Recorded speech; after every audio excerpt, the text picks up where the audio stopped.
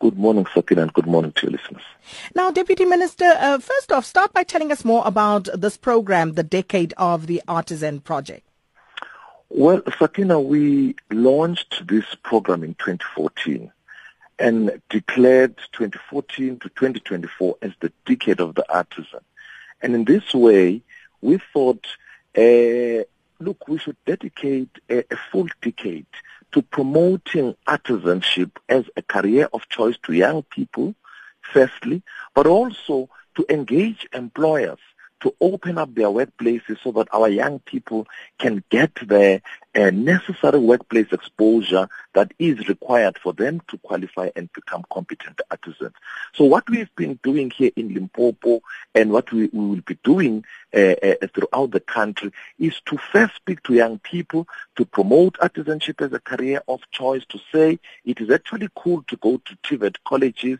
There is this notion that young people in particular have, that post-school education actually means university education. We are trying to dispel this notion during this Decade of the Artisan. We are trying to say, in fact, you should be in TVET colleges in your numbers as opposed to universities, but also then reach out to parents, because sometimes it is parents who get to influence their kids, who get to, insist that their children must go to universities and acquire a university degree because for some strange reason they still believe that it carries some weight or prestige. Mr. Manana, we know that the relationship between colleges and employers is generally a weak one. So what have you managed to achieve, especially during this intervention that you had in Polokwane?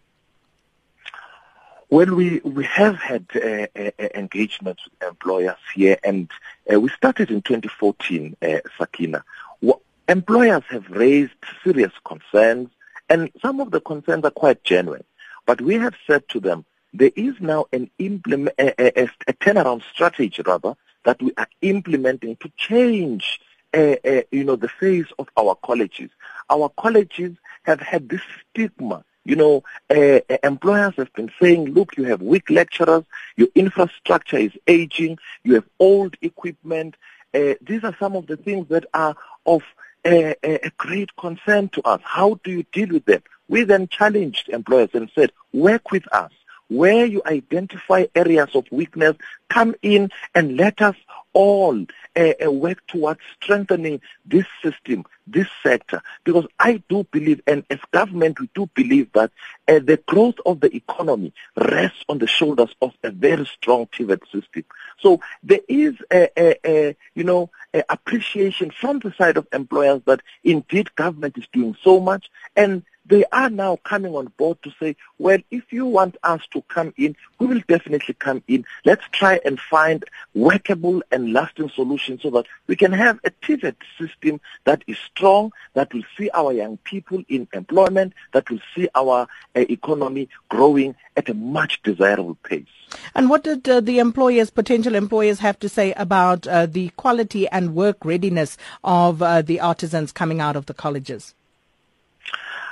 Well, employers were quite happy, because what we also did, we invited them to go to colleges.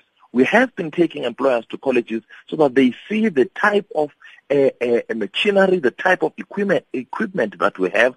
They are quite happy. Of course, they are saying we must tighten the loose ends, but we said to them, colleges actually belong to employers. Colleges belong because they are a feeder base to employers. They do not belong to government.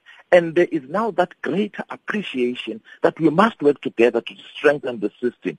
They have agreed, for instance, yesterday, SAfm has agreed to take some of our lecturers to the workplaces, because they also have to be exposed to modern technology, for instance, and they've agreed to take more of our artisan learners for apprenticeships, for learnerships. So there is, I think, through these discussions, through deeper engagement, we are now finding one another, and we have no doubt that by the end of this decade-long advocacy program, we would be having a very strong system, and would even match countries like Germany, whose TVET system is so strong that in the midst of all the economic difficulties globally, their economies are still thriving because of the kind of technical and vocational system that they have.